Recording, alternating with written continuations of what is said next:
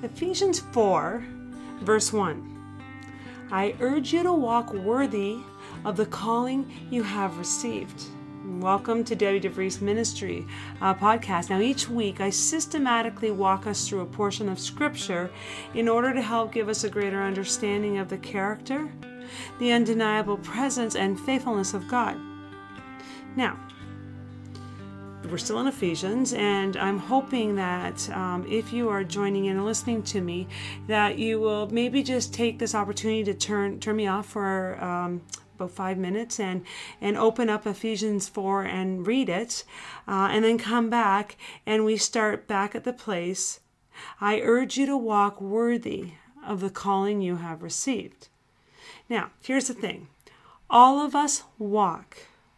We all go from one place to another, and I'm not talking about our speed, whether we are a slow walker or fast walker. What I am talking about is our style, your swagger, the way you move your hips, the way you bend your knees, the way your arms swing back and forth, your posture, your gait. Now, before you dismiss me and say, I walk like everyone else, I actually want to tell you about a study I heard about. Now, this study was done in order to see if an individual could be identified by the way they walk. Now, through a whole lot of scientific, mathematical stuff that involved a lot of machines and computer, which for the most part went way over my head, bottom line, I was able to understand that each person, each individual has a signature movement. Now, most of us don't think about the way we walk, we just do it. We go through life walking from one thing to another. The letter pivots in this final chapter. We turn our attention to the central theme of walking. You see, because in the original text, it says, I urge you to walk worthy of the calling that you have received. What he is saying, what Paul is saying, is no more just going about aimlessly without purpose or without thought. Instead, he is telling us to have a distinctive walk, a walk that reflects, in Christ we are redeemed, a walk that reflects, in Christ we are adopted, in Christ we are heirs, seated with him in the heavenly places, a distinctive walk that reflects, in Christ we are family. Do we have a walk that has signature movements? Now, chapter 1 to 3 is a view from a mountaintop, so to speak. What Paul does is he takes us to a mountaintop and he says, look out, look at the expanse, see what God has done for you. Do not take your eyes off what he has accomplished, who he is, and who you are in him.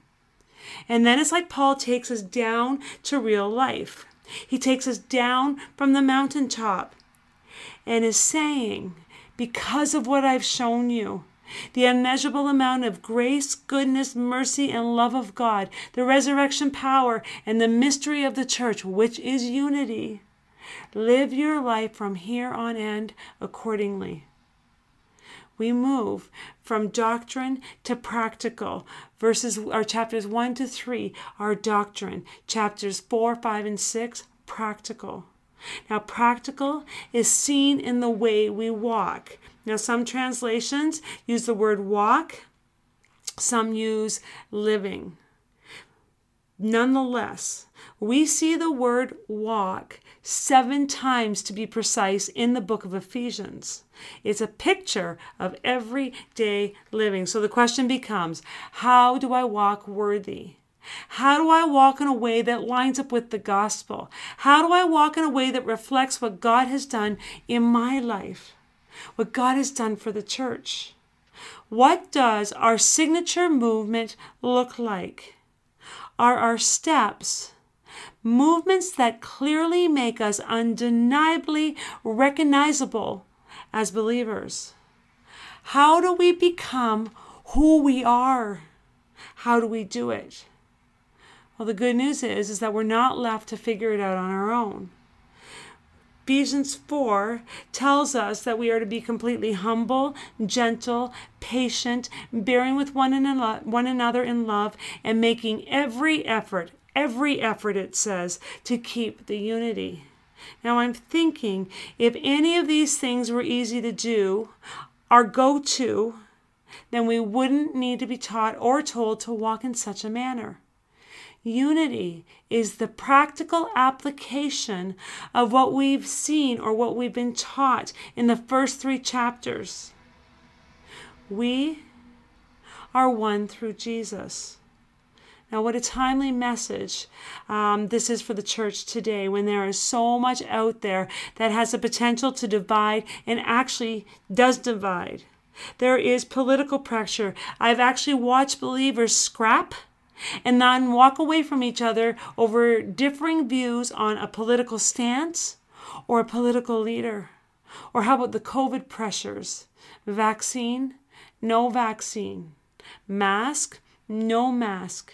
And again, I know families who are divided within the church. This is not okay. It simply is not okay.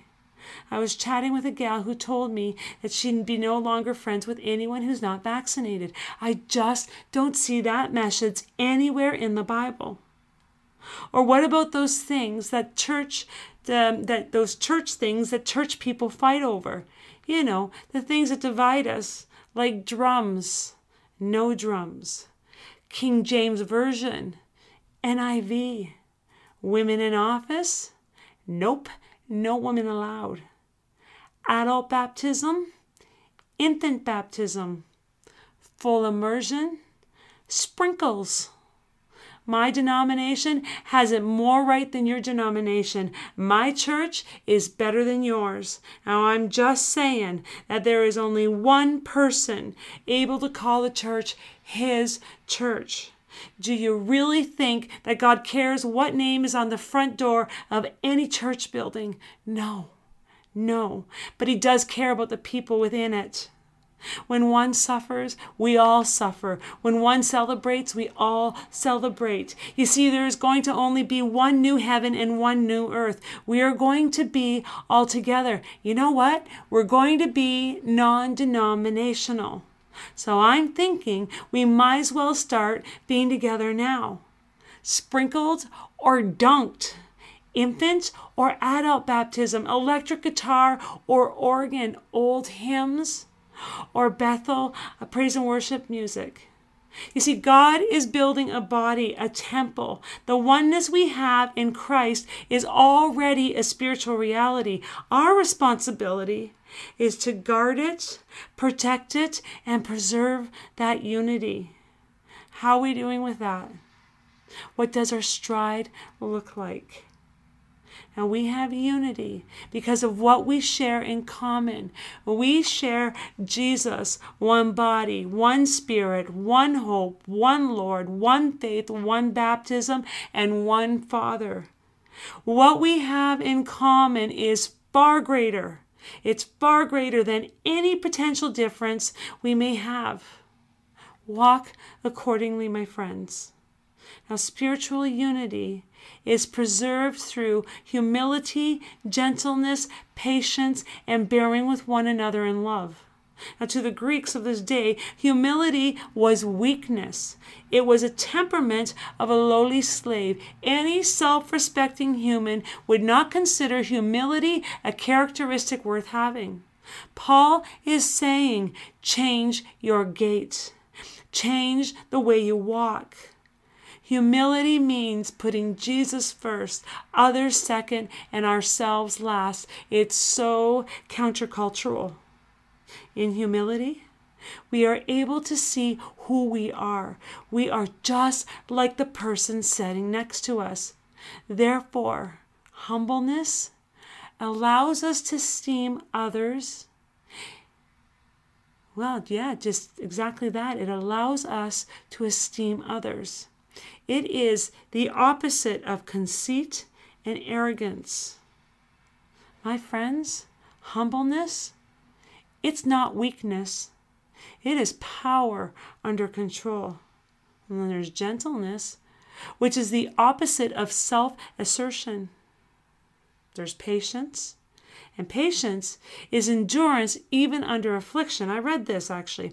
Patience is long-suffering. It's a spirit which bears insult and injury without bitterness. It is the spirit that bears the sheer foolishness of men without irritation. It's the spirit that can suffer unpleasant people with graciousness and fools without complaint. Long-suffering or bearing with one another is the way in which we need to choose to walk. It needs to be one of our signature movements. Why? Well, because here's the thing. Inevitably, someone's going to tick you off within the church family. Long-suffering is needed so that these offenses will 100% not work against God's purpose of bringing all things together in Jesus. Sadly, there's enough of the flesh in every one of us to wreck any local church or any other work of God. Oh boy, do we need to put aside our own petty personal whims and attitudes, and we need to work together in peace. It's a choice we need to make. It's a decision that is a calculated one, a discipline that requires us leaning on the Holy Spirit to help. Lean in, my friends. You see, because the person to your right and left, they need you to, as much as you need them to. Now, I also want to state that the world is watching us, the church. And if we cannot master our own steps, if we fight the Holy Spirit working within us, then how can we ever expect anyone to come and fall in line with what we are being asked to do here in Ephesians 4? There is so much to talk about in chapter 4, and really, there is no way I can do the whole chapter justice in just this one podcast. But what we can do is we can take an overview of it, to look at it as a whole, and be reminded of how to live in a way, how to walk in a way that is worthy of our calling. We are told, once again, it's actually the third time in Ephesians, that there are spiritual gifts. The list here in chapter 4, when you go back and read it, is not a full list. We know this because in the letters that Paul wrote to the Romans and to the Corinthians, he expands on the spiritual gifts list. Bottom line, we each have a job to do. God has a specific giving that he has given to you and to me. And if you're not sure what it is, I actually do have a simple spiritual gift test that you can reach out to me, and I'd be very happy to share it with you. I actually did this test myself with a couple of friends over a cup of coffee and a box of donuts, and it was great. Maybe consider doing the same thing. Now, for those of us who do know our spiritual gifts, I remind you, it's a gift. Are you using it? And we are told in Ephesians 4 not to be infants tossed about, listening to different spiritual fads that come and go. You see, fads change. Spiritual fads, they leave one disappointed, and worse yet, they leave one deceived. We're actually told that there are some who set out to deceive. Their motive? I don't know. Maybe fame, money, or power. But then there's also 2 Timothy 4 verse 3, and it says this: "For a time will come when people will not put up with sound doctrine. Instead, to suit their own desires, they will gather around them a great number of teachers to say what their itchy ears want to hear." Now, if we were mature, and the way this happens, by the way, is by staying in your Bible, in studying the Bible. But if we are mature, we will know when we are hearing something that's just not right. Our spidey senses will kick in. We are to walk in truth and love. We are to get rid of falsehood. When we get angry, do not sin in anger. That's a tough one. Stealing's a no-go, and I'm just saying that there are many different ways to steal. Unwholesome talk, get rid of it. Bitterness, rage, brawling, slander, along with every form of malice, gone. They're gone. Here's what I'm thinking. If these things were not a problem in one way or another for us, then they wouldn't be here listed in the Bible. Here they are. So I'm thinking that they are a deliberate change in the way we need to handle ourselves. I'm actually going to say that again. There will be a deliberate change that we need to make in order to handle these kind of troublesome areas in our life. Now, the good news is that we've been given alternatives. Speak truthfully. Do not let the sun go down on your anger. Work hard, give to the poor, build each other up, be kind, compassionate, and forgiving just as Jesus has forgiven you. You see, it's all about changing our stride. It's all about the signature found in our movement. It's about being deliberate. There's a lot to think about this week. The question that I have is, how is your walk going? Are there any changes that we need to make? I'm thinking that each one of us should get on our good walking shoes, so to speak, and work on walking worthy of the calling we each have. I'll walk with you, and I'm hoping that you'll walk with me. Amen. I'm so glad that you were able to join me on today's podcast.